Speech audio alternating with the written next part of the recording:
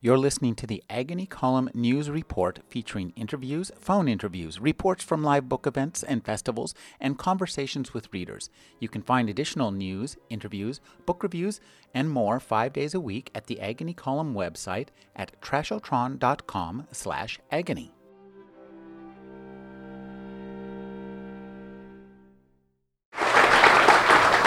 If there's an award, she's won it. If she hasn't, she's been nominated, and she certainly deserves them all. Thank you for joining us, Michelle. It's so good to be here. What a great crowd. What a lovely space also. Michelle, we just want to hear your voice reading reading from the book, and I was thinking of the first two paragraphs of chapter 4. Okay, tell me the page to help me get there quickly. 36. 40, yeah, that's right there.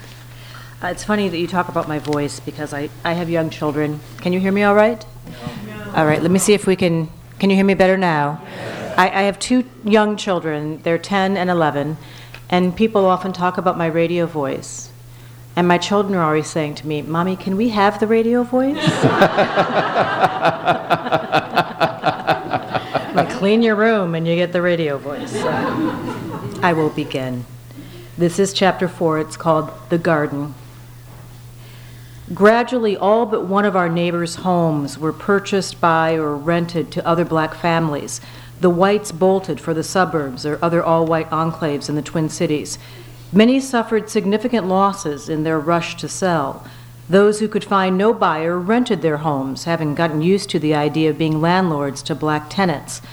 That's how integration came to the 4800 block of Oakland Avenue.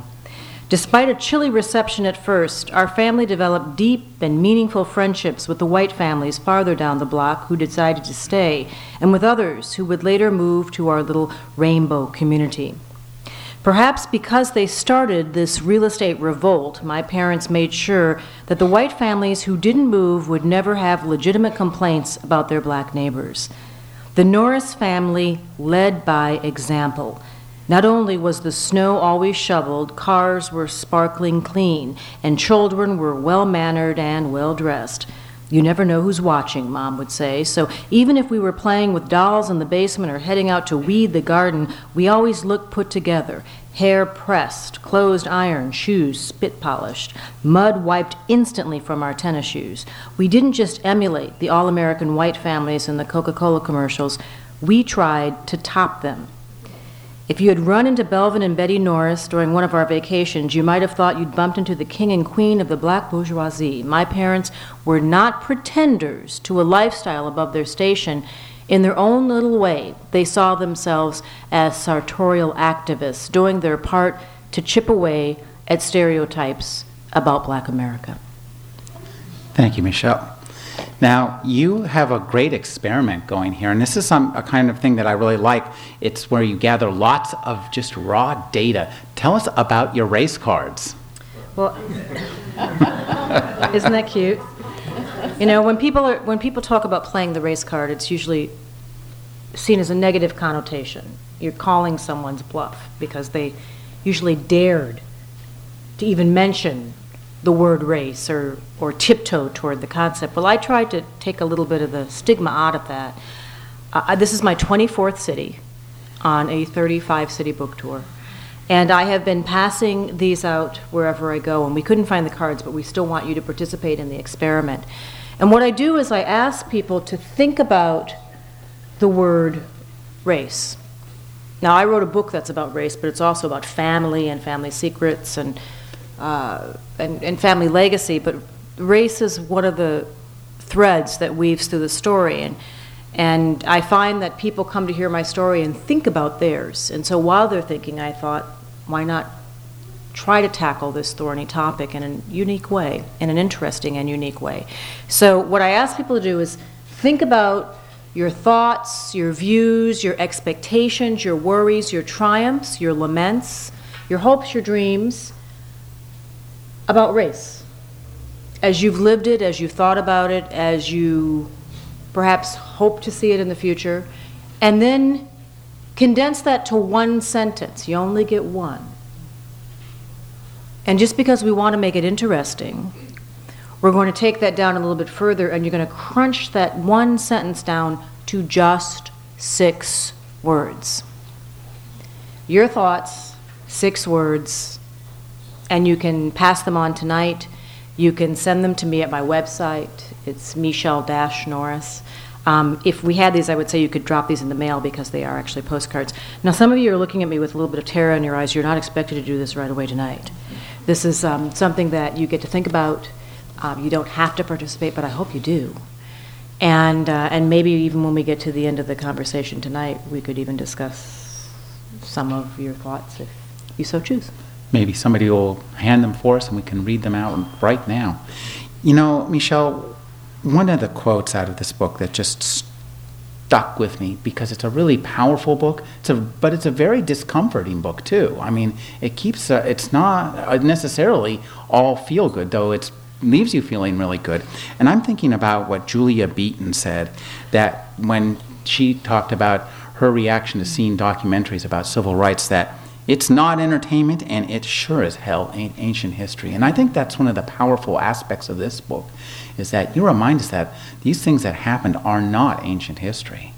Well, and what I discovered is that some of the things that happened were unknown to me. I mean, I wound up writing a different book than I set out to write. I was planning to write a book of essays about how Americans talk and think about race in the wake of the election of Barack Obama. I wanted to listen to the hidden conversation about race and write a series of essays about what I learned.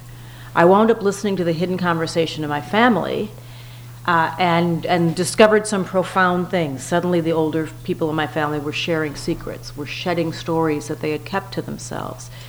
And so I wound up sliding into an accidental memoir and then sliding into American history, because my family story pulled me back into that history. And what I discovered is that my understanding of the civil rights movement has been sort of condensed into this period between the mid-1960s to the late 1960s. Mm-hmm. Yeah. And I really didn't have a clear understanding of what led up to that, the preamble to what we now understand to be the civil rights movement. And I thought I knew a lot. You know, I consider all things every day at 4 o'clock. And there was so much that I didn't know. And as I write in the book, it's as if Harriet Tubman had rolled up to Martin Luther King and said, "Here's the baton, go for the gold," and just skipped over the 30s and the 40s and the 50s. Yeah. And that was new territory to me. That was as astonishing to me as some of the things that I learned about my family. Well, one of the things I think that's so wonderful about this book is the mystery at the heart of it. This is, in many ways, very much a mystery story, and it's so interesting to see you as a character engaging your investigative reporting abilities into your own family history. Yeah, that was weird. I imagine so. You know, when you write a family memoir, which is not something I actually recommend for everyone, because it's very, very difficult. You pull the rest of your family along. You drag them into the boat, and you go down the rapids, and they're all looking at you like, "I didn't ask for this. You know, this was not my idea. I didn't buy a ticket. I didn't want to go on this ride." And ultimately, they were pleased that I wrote the book because we captured our history. We learned so much about our family and about America, but really about our family. I normally tell stories about other people. I stand on the sidelines and report what I see in a sort of expository way so my listeners understand what I see and saw and felt. I couldn't sit on the sidelines in the story. I had to become a part of the story. I had to get inside the story emotionally, physically. I had to go to Birmingham. I had to walk the streets. I had to go to the place where my father was wounded. I had to go to small Midwestern towns. I had to be inside the story, and then I had to turn around and ask my family about things that they kept secret for years. I use the verb ask. They would probably say interrogate. But I tried to do it gently and with respect, because they didn't, these were stories that they had kept under wraps. But something happened this year, and I'm convinced after traveling the country that despite all the talk about us sliding into a post-racial society, that we're actually thinking about race in more animated ways. And that's coming out in lots of different ways all over the country. You're seeing it, it manifests itself in lots of different ways. In my family, what happened is the older people in my family went through this period of historic indigestion. That's a great way of putting it. That's what it felt like, because suddenly, and it was always my older uncles, and it was always over food. And it was like stories just gurgled up. And they're at a period in their life, they're older men and they're very dignified and they've kept a lot of stuff to themselves, but now if they're thinking it, they're saying it. It's just coming out. But it's a little bit more than just disinhibition. You see, when I was young, you've heard the phrase, eyes on the prize. I mean, we've all heard that. Sure. Eyes on the prize. You've heard the phrase, keep your eyes on the prize. This was something I heard as much as clean up your room. I mean, they talked about this all the time. But as a young person, the odd thing was the prize was not something that was promised. It wasn't like something that was going to be under the Christmas tree with a bow on it. It was this idea that you were supposed to keep your eye on something that you might never touch. Because in the description, it always sounded like it was over a mountain range, through the hot sands of time, and you had to cross a moat of boiling oil just to get next to it. And then something happened this year. Or actually, it wasn't this year, 2 years ago, with the election of Barack Obama. Even members of my family who are fairly conservative in their thinking and don't much support all of his ideas felt the world shift when they picked up a newspaper and saw a man of color sitting at a big desk in the Oval Office who looked like one of their grandsons. And for those who did support him enthusiastically, they felt the world rumble when they walked into a voting booth and picked up a little tiny number 2 pencil and filled in a circle and voted for a black president, because as young people, to think that they might vote for a black president would be like trying to reach up and just touch the sun. Just something that they just thought they'd never see. And when that happened, that's when they exhaled. A goal that keeps moving away. Yeah, but in this case, the goal felt close. And when they exhaled, that's when all these stories came out. The title of the book is The Grace of Silence. And our first intuition is to think that this is the silence of holding something in. But I think for you, it was the silence of remaining silent to allow somebody else to speak. Wow, and that's interesting. I think that was that when you talked about the uncles, they were ready to speak because you were ready to listen. Well, thank you for saying that. I mean, I hadn't thought about that twist on the title. People think the most important thing that I do on the radio is talk. And actually, the most important thing I do is listen. And this book was an exercise in listening to some very painful things, not just from family members, but my father had a violent incident in Birmingham, and I had to go back and uncover that. And in uncovering that, it involved a white police officer, so I had to go and try to find out what life was like on the other side of the color line. And I heard some astonishing things, in that exercise. I also heard some astonishing things from black Americans who harbor a lot of discomfort and something a few steps beyond animosity toward white America. And my job in unpacking the story was to listen without judgment. And listen when you wanted to say, I can't believe she just said that. You couldn't, but what you had to do was just swallow and listen. And I hope that is one of the smaller lessons in the book, in whether it's talking about family secrets and certainly when it's talking about race, is if you want to have an honest conversation about almost anything, but particularly involving race, someone is going to say something that makes you uncomfortable.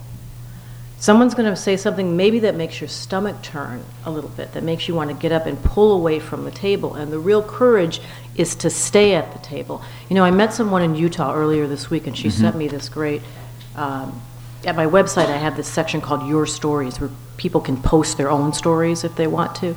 And she sent me this great missive, and she said, I think when we talk about counseling, it applies to these discussions about race. She said the rule is stay in the boat. The second rule is stay in the boat. The third rule is stay in the damn boat. And she said, I think, what you're talking about requires that same kind of thinking, that even if you're going down the rapids and you think you want to get out of the boat, you need to stay in the boat. You need to stay at the table. And that's what I tried to do. And I don't think I would have gotten as far as I did in unpacking the story and letting people unburden themselves if I wasn't willing to just sit quietly and let them tell their story. And at that point, the questions became more like prompts. It was once they slid to that point where they really wanted to tell their story, as I think most people do, it was just an exercise in courage to just stay there at the table. This book does have lots of, I think, mind-boggling moments of recent history where you tell us things that have happened that, for example, the scene of white flight in the beginning, the sticky note that I put on those pages had words that I could not say on the radio. Yeah. I just couldn't believe it, and there were so many more. This book really is a book that it makes us uncomfortable with ourselves, and what you do is you get inside this kind of double helix of loathing of others and self-loathing. It's a very complicated, twisty kind of arrangement that you manage to get to at the heart of this book. Well, the story of integration is kind of a bumpy one. And what I realized is that, we think back on it now in historic terms, usually in February, in Black History Month, and usually through documentary or through books. But integration happened classroom by classroom, workroom by workroom, neighborhood by neighborhood. And what I'm now discovering through readers who are now telling their stories is this kind of thing happened all over the place. My family was not unique.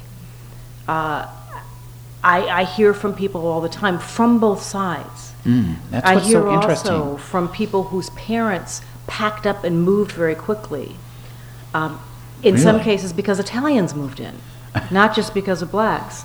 And wondering, wait a minute, I hear this on Sunday morning or Saturday night at service, and then why are we moving because someone of a darker hue or of a different faith moved in? I mean, and this is sort of the story of this tapestry of America, this sort of stutter of steps toward integration, toward women's rights, toward gay marriage, toward, it really made me think about history in a really granular way, and how much of that we don't tell, how much of it we keep to ourselves. I never knew that my family I grew up in this integrated community on the south side of Minneapolis.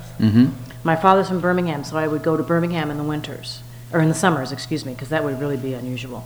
I spent winters it would make sense actually to go to Birmingham in the winter, but I spent the year in Minnesota and I would go to Birmingham in the summers to be with my grandparents.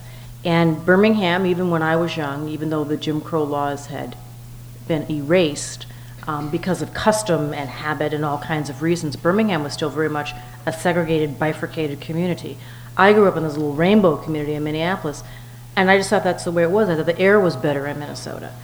What I didn't realize is my neighborhood was integrated because my parents integrated it. They never talked about it. That was part of the silence, that they didn't want us to understand the reception that they received, even from some of my friends' parents. They just stopped talking about that. Well, I'm going to ask one last question before we take this over to the discussion. And I think one of the many fascinating parts of this book was the reception of the Black World War II veterans. That part of history just is so powerfully rendered in the book, and it's something that I've never heard of before. And it seems like it should be right up there with Martin Luther King and the rest of it. And I've been thinking that we just passed Veterans Day, so this has been very much on my mind this week. For those who haven't read the book, one of the things that I discovered is that my father was a postal worker. Both my parents were postal workers, and they're very quiet people, but very proud. My father was a very gentle man. He was a gentleman and a gentleman, very kind, very quiet, but steely in his own way, but very, very, very mild-mannered man.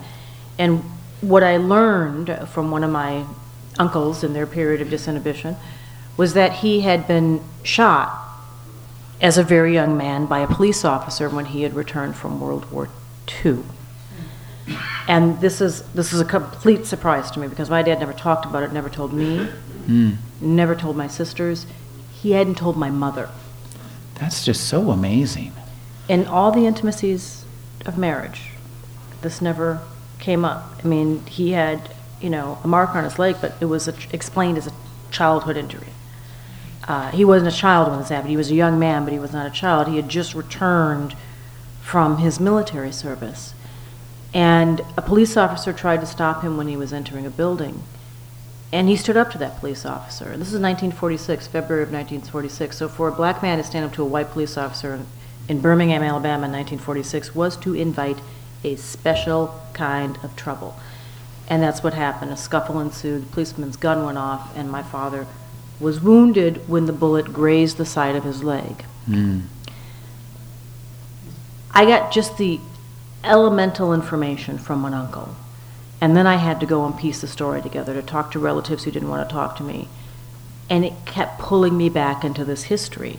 And what I wound up discovering is that my father was part of a cohort of men whose stories are really not told in American history. And it's such a fascinating story too. They were men who had gone to war, black men. There were women also who had served as WACs or waves, but there were large numbers of African American veterans. So at that time, they would have called themselves Negro veterans, and they had come back to the States, and they were men who were utterly transformed by the experience. They had worn the uniform. They had participated in strict codes of segregation. In the Army, they were allowed into combat, but in limited roles. In the Navy, they were not allowed into combat. When my father enlisted in 1943, you either worked as a steward or a cook. And if you could play music, you played in the band. They had a jazz band at Great Lakes that included people like Clark Terry, for instance, who was there in 1943 when my father was. But that experience, even though they wielded, in my father's case, nothing more than sink hoses or spatulas, the experience of wearing the uniform, of participating in the fight for human rights overseas, transformed them. And when they came back, they had different expectations. They participated in the fight for democracy overseas, and they came back with this crazy notion that they might get a taste of it back home. And their demands were relatively simple. This is before the era of power to the people marches and big afros. They wanted jobs, they wanted respect, they wanted to vote. And when my father came back from Birmingham, the buildings in the black business district were buzzing at night, the office buildings on the upper floors, either with social events, but also with classes, evening classes, held for veterans to learn about the Constitution. Because in order to vote, they would be asked a series of questions to prove that they understood and could interpret any part of the Constitution that the registrar would point to. This is because Birmingham had passed something called the Boswell Amendment in response to a Supreme Court case called Smith v. Allwright, which outlawed white-only primaries. And because the black population was so large in southern states that if black people could vote in large numbers, it would upend the power structure. So they came up with something called the Boswell Amendment, which would try to limit their participation in the voting process. My father was going into one of these buildings that night. Now, I don't know exactly if he was going to a social event or if he was going to one of these classes, but I do know that he carried a pocket copy of the Constitution in his back pocket all of his life, and as a young person, I used to tease him about it. It's so fascinating. And, shame on me, but the the piece of this that I hope that people take and think about, again, because it goes to history, and it's not just to point to the awful things that happened to these men, but something that is, it explains the title Grace in the book. You see, my father was wounded, and even though he was wounded, he was lucky. He was lucky because it could have been worse. He was lucky because it happened in February of 1946, and in the first 6 weeks of 1946, a half a dozen black veterans were reportedly killed by police officers in and around Birmingham for things like moving signs on a bus that said colored only. That was just Birmingham.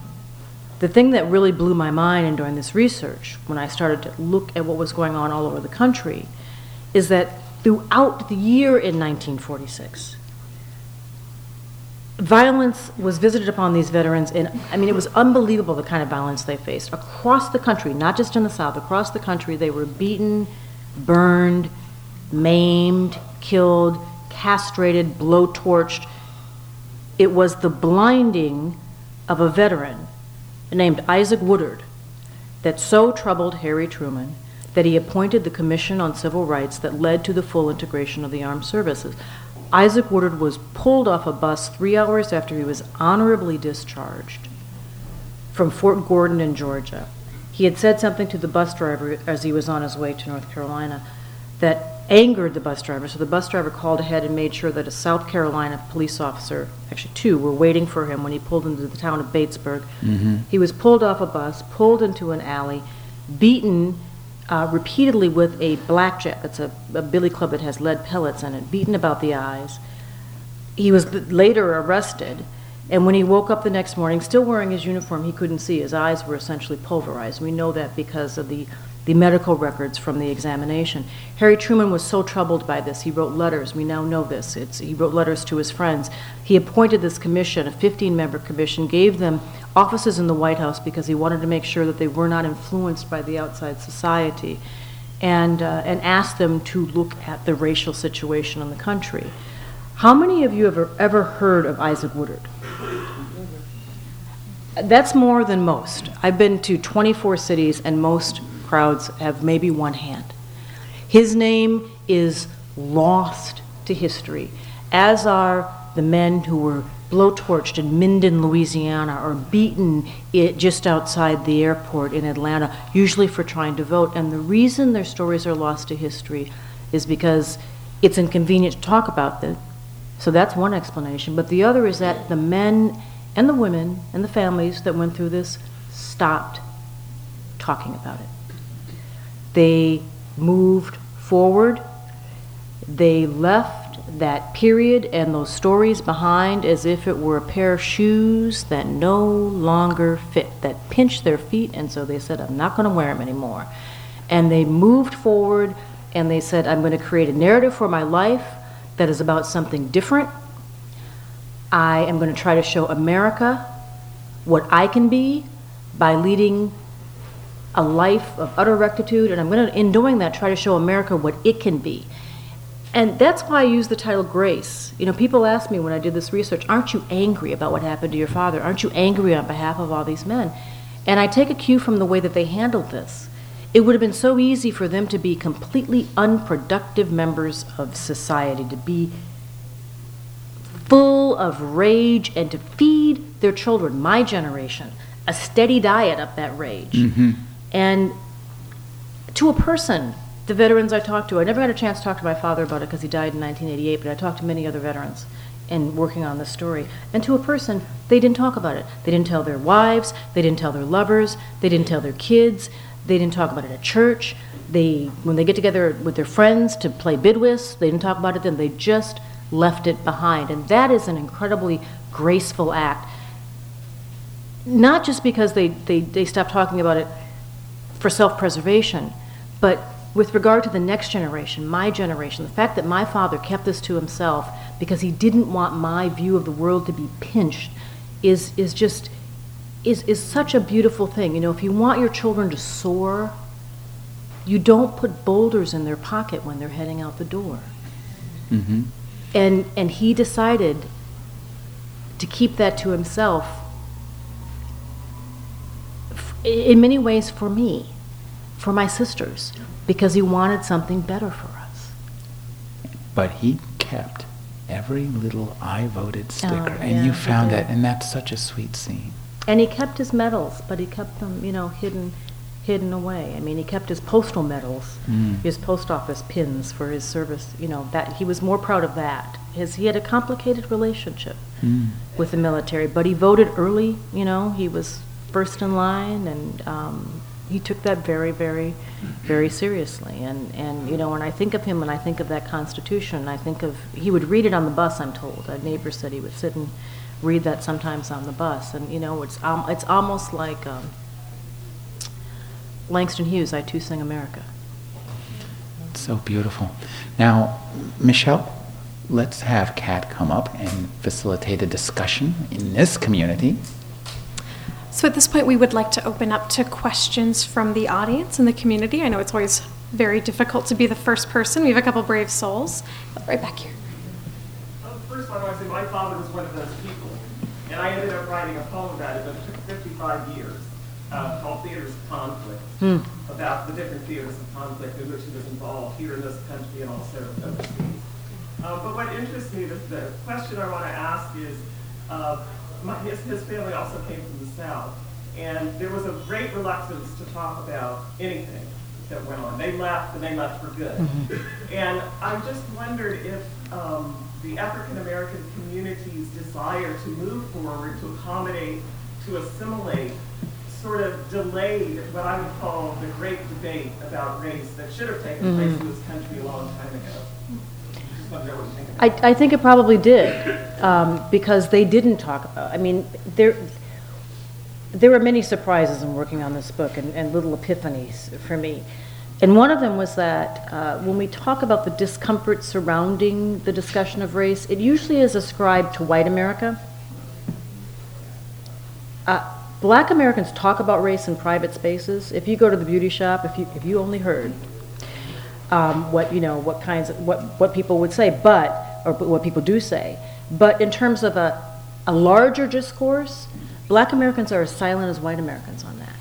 It's as if we're talking past each other to the degree that we're talking at all.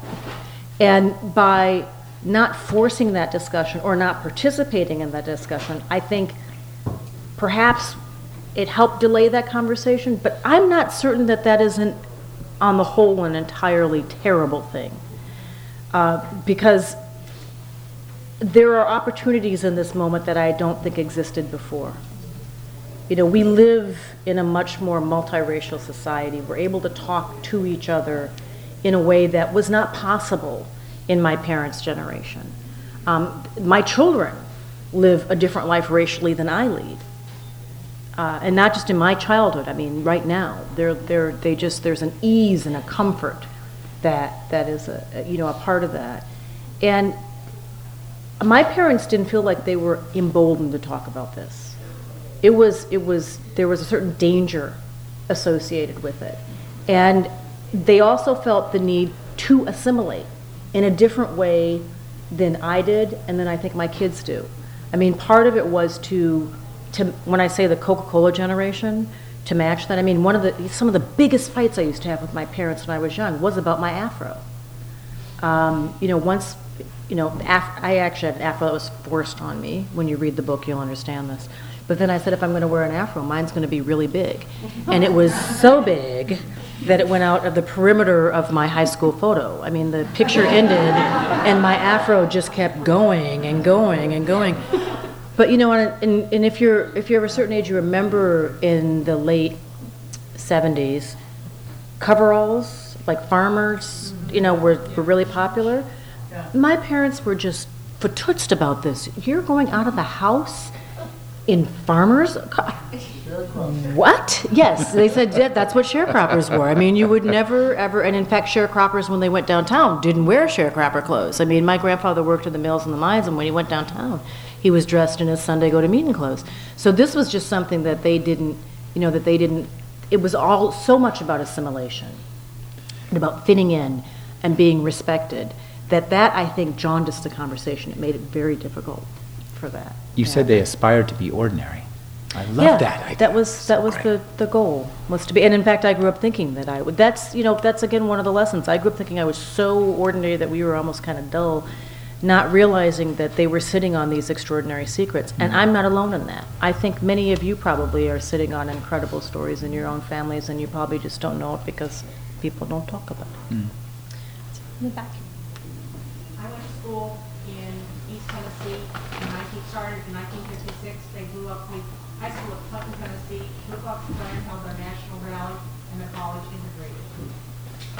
And I came out of that thinking, I don't have any problems with race.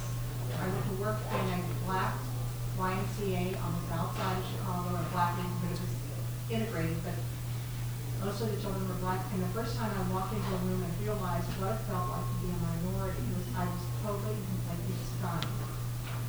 Because there was this sense of, for the first time in my life, of being other. Mm-hmm. And it was the best thing that ever happened to me, because I realized that it's the fear of humanity, that somehow or other that I'm not quite human, or that somebody else isn't quite human, that was keeping me stuck at that point. But it was, to think that 10 years from your father's incident to things hadn't changed that much in that part of the world. That we were very much a party to seeing, when we stepped off campus, very, very active hate. And people who lived through that are still, it's not ancient history. Yeah, and the woman that lived next door to me was the first black student to graduate from a prior all-white college. And it wasn't until they did the 50th anniversary of Brown versus the Board of Education, she wrote something and she said, I thought I was just a student, but the college had done such a great job of supporting her. So that there were some real good threads in the middle of that. And it left me with a profound sense that there is nothing that isn't possible in terms of changing human hearts and human minds, because the difference from 1956 to now, we're not finished, but we've come a long way. And to not believe in the way things need to be as the only possibility is foolishness.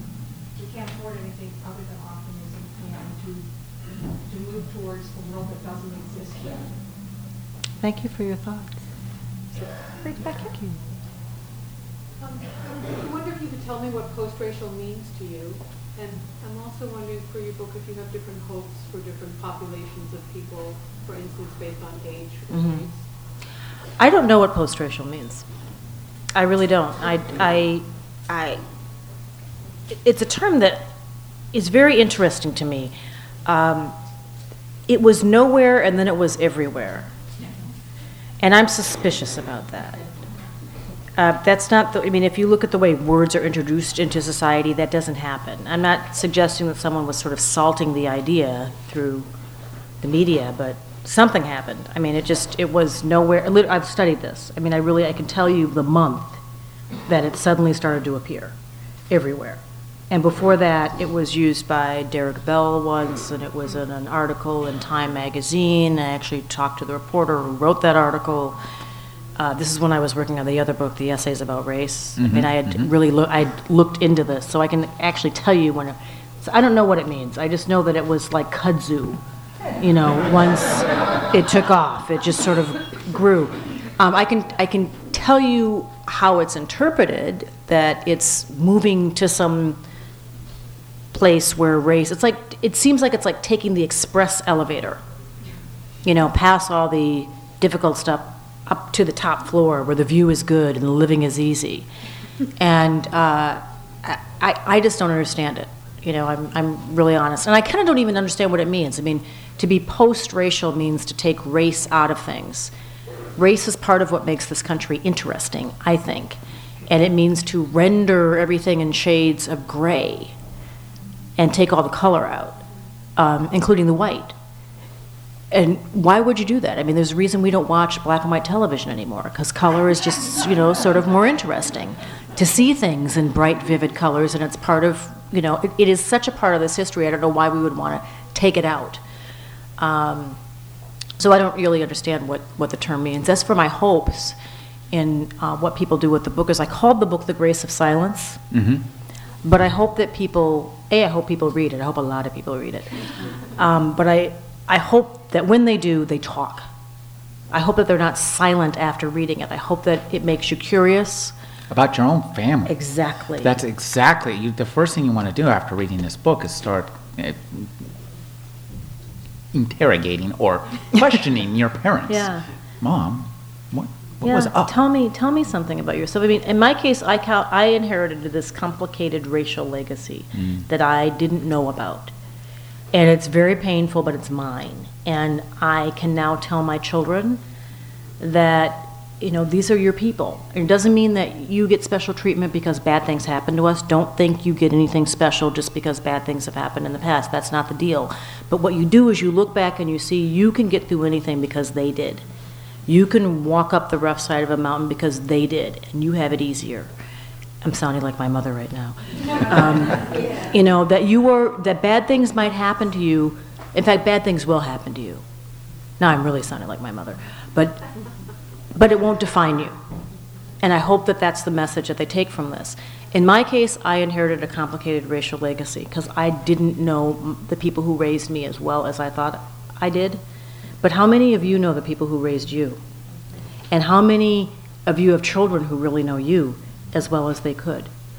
I mean, whether you lived through the Holocaust or the Dust Bowl or the Depression, whether you remember polio, whether you had somebody in your family who had cancer or got divorced at a time when people really didn't talk about that, chances are you probably don't know the whole story. And it's not because parents are dishonest. It's more that you want your children to see the best of you, so you give them the best parts of the story, and sometimes you leave some things out. Sometimes it's because of pain, sometimes it's just sort of ease in telling the story. But again, it's those boulders. You don't want to weigh your kids down with tales of woe or with complication. I land in a slightly different place, though. And a woman that I met on book tour in Baltimore actually gave me the best way of framing this. You don't want to put boulders in your child's pocket, but it's okay to put pebbles in there, or maybe pearls. Because you want them, pearls. Yes, you want them to be grounded. Mm-hmm. You want them to understand where they came from. And, we have an opportunity to do this in just a little over a week. If you listen to public radio, you know about StoryCorps. Yeah. On Fridays, this wonderful gift of oral history that Dave Isay has given us. It's so interesting. And, when I put on my makeup on Friday late in the morning because he gets me so often with those stories. But he's promoting something called the National Day of Listening. It's the day after Thanksgiving. It's a national holiday that he's created and that he promotes, and that he's actually asked me to serve as an ambassador this year for the National Day of Listening because it dovetails so nicely with the book. But what he's asking people to do is to take part of that day after Thanksgiving when you're already with loved ones and talk to them. Try to capture some part of your family history. Let the kids interview the older folks, or just let two people sit in a room and talk to each other, and if possible, record it. Because, it doesn't require the investment of a lot of money or complicated equipment. If you have an iPhone, you can record in quality. I mean, most cell phones record. You can record on your computer. You can get pretty inexpensive recording equipment. You can use a flip and record it and then transfer it and save it. My children know Grandpa Belvin because of this book. They know more about him than they ever would have if my uncles hadn't started just spouting off and telling these stories, and if I hadn't started digging. But even with all they know,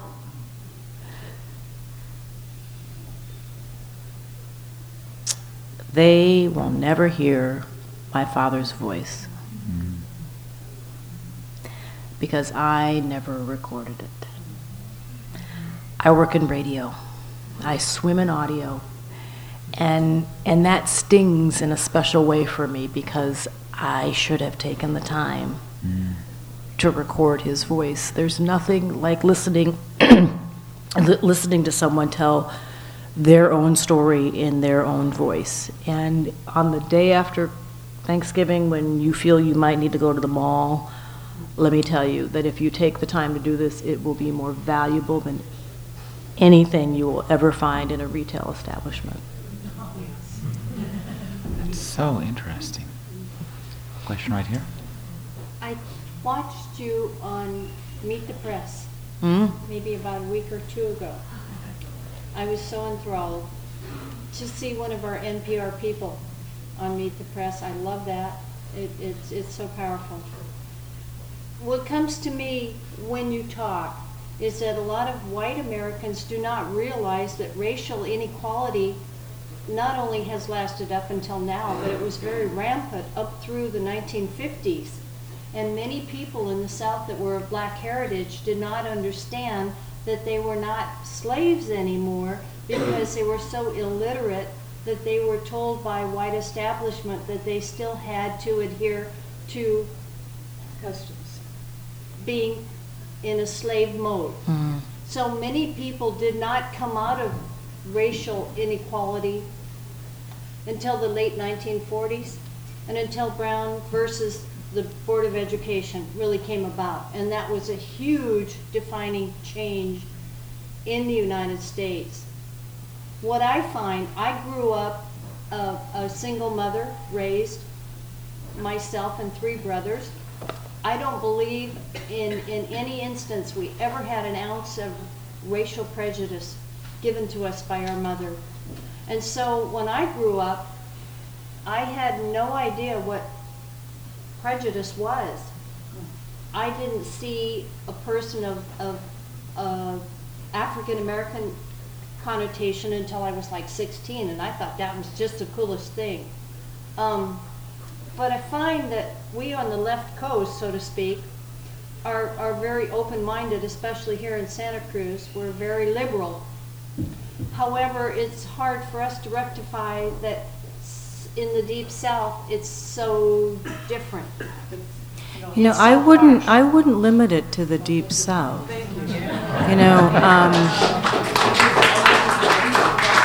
You know, we have a lot of you know, when it comes to race, it's complicated. It's very, very complicated. And when you talk about you know, inequality, it's not necessarily something that's in the past. I mean, if you look at the prison population, if you look at indices of achievement, whether it's education or you know, representation in law firms and medical schools. I mean, one way to look at this that is I think instructive, and this is something that someone very smart passed on to me, is look at housing values. When you look at material wealth that's been passed on, and if you look at the starting point, you know, like if you buy a starter home and what that does, well, because of redlining or because of financial decisions that are made in terms of neighborhoods and values placed on homes, you know, the wealth that families can pass on to their children, you know, when they sell that home or when the children inherit that home, is very different, and often very different because of race, you know, and because of redlining and things like this. I mean, one of the complicating things about race in America right now today is that when we talk about race, it is so often still seen as a binary construct. And you know, the media is on the East Coast, and since the East Coast is not, it's not as multi-hued or as multi-ethnic as, say, the West Coast. I think you called it the left coast. Well, I didn't finish. But you know, that's one of the things that when you talk about race in America, it's still this black-white issue, and that's one of the things that, you know, I mean, I can only control this little patch, you know, that I control on the radio. And one of the things that I'm trying to do, one of the lessons I certainly take from this book, is that when we talk about race, we've got to expand that notion. We've got to expand what that, you know, what that means, and that's part of what the race card. We have someone here who's dying to say something. I didn't. Well, wait. I didn't finish though. What I wanted to say was that yes, in the Deep South, I personally feel that that there is this difference between us here in Santa Cruz, for instance, but it's all over the United States. My concern is that I was very deflated when affirmative action went out the window. And to me, affirmative action was taken away by the Republican Party. And I would like to find out from you how you feel about affirmative action having been depressed by political means to take away from situations where people could have lifted themselves. You know, affirmative action is, I will say I don't talk about what I think generally just as a journalist. Even when I go on Meet the Press, I talk about what I know as opposed to what I think, and that sets me apart from some other people who call themselves pundits, but as a host, that I feel is my role. Affirmative action is very complicated politically because it's not just the right. You know, the sitting president has a very nuanced and somewhat complicated view of affirmative action. And you have to be careful to assume that only people that are on the far right have problems with affirmative action. Barack Obama will talk about his daughters. And, you know, and it's something he wrestles with. Do Sasha and Malia deserve affirmative action if they were to attend Columbia University as he did, given their status or their wealth? You know, is that something that should be based just on skin color? And on the other hand, if you look at what's happened in the wake of affirmative action, if you look at what's happened in Berkeley at Bolt Hall, or at the University of Michigan, where I was just about a month ago, the number of African American and Latino students in the law school there has dropped precipitously. It is dropped by almost 70%. And so, you know, these are, it's more than just easy politics. It's more than sloganeering. It's more than wedge issues. And this is something, if the goal, if diversity is indeed a goal that is worthy, how you get there is ever more complicated. Well, one of the lessons of this book is nuance. Yeah. I think that's... Which is not always valued in American life. No. You know. It's important. Yeah. Yeah, we as people like to paint in sort of big, bold strokes, and we're sometimes... No, we need to mix our color, mix water down, make it subtle. So we've got a couple hands back here for a while. I think we have time for about one more question. We want to make sure everyone has time to get their books signed. I think back here in the back in the teal shirt. Yeah. Yes, I want to ask a question that is maybe a bit more personal, but I think it underscores the discussion we've been having about how racial inequality is an ongoing, a living thing that is something we live with every day. When I was in college, I lived with a variety of races, and just to underscore that, you know, that race is not just the color of your skin. It goes deeper than that. For the most part, as a blind person, when you open your mouth, I know what race you are. Yeah. So I had a roommate who was a college student, and he would talk to me, and I think about 8 months into into the year, I discovered that he was an African American, and I said, you know, I really never noticed. And he said, you know, I take that as a compliment. I worked really hard not to have an accent so that you couldn't tell, so that when I was on the phone, you wouldn't necessarily know that I was black. And I noticed when you talk that you don't have the typical accent that I would associate with African American. And I'm wondering if that's something, well, first of all, I don't want to be rude if I'm insulting you, because that's not my intent. I'm wondering if it's something you worked at, or if it's something that it came to you because you lived in an integrated community and it wasn't an issue. Can I ask that question? That is a result of having to succeed as a minority in a community and having to be a community. Right, I understand, but I mean... Oh, you know, it is a little bit of both. I mean, I grew up in Minnesota, and I spent a lot of my time in Birmingham, Alabama. And so if I want to, I can be as country as a sugar sandwich. And I can speak in such a way on the radio that you might not know. Now, part of that is because I grew up in two different communities, but part of that, and I can't see you, suddenly you disappeared and I can't see you anymore, but part of that is, what's your name? I'm Brian. And what's your name? Fred. Fred? Part of that, it speaks to what Fred is saying. That, you know, I had parents, I had a grandmother in particular, and when you buy the book, you'll read about her.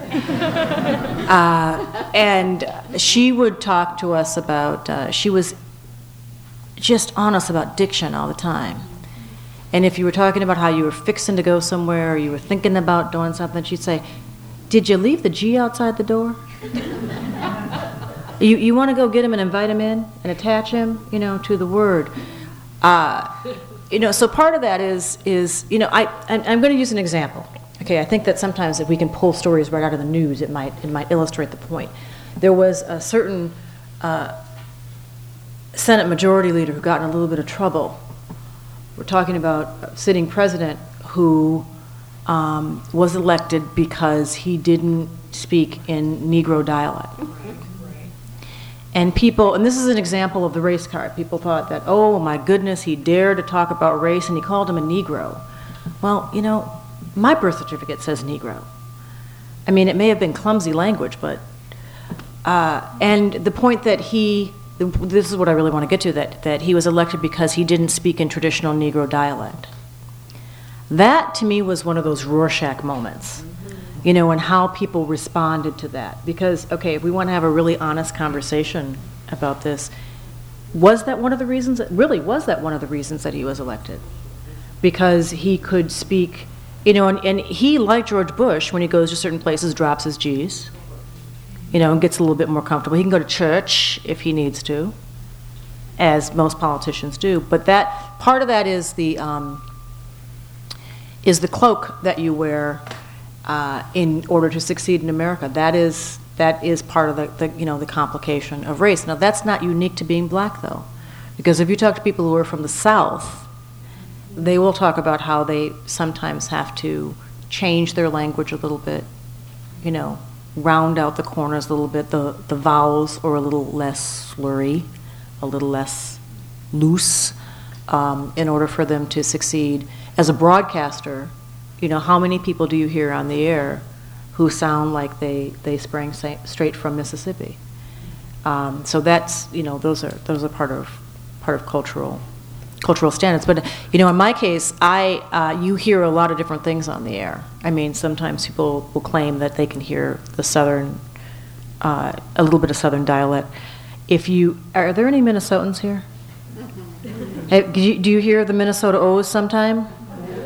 Yeah. Well, I will tell you one quick funny story about Minnesota. My husband is Broderick Johnson, and when I carried him home, the whole family was there because they thought, okay, we got to meet him because she's been aggressively single for so long. We have to meet this guy that she's going to marry. And it's my big Minnesota family, and you know, we're all eating a lot of casseroles because that's what we do in Minnesota. There's like a table full of covered dishes.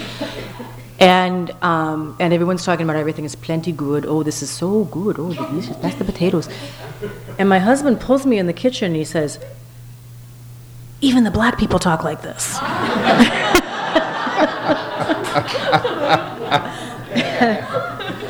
And that's what happens in Minnesota. I think we're going to... Yeah, thank you. Yeah, thank you so much. I'd just like to have a round of applause from you.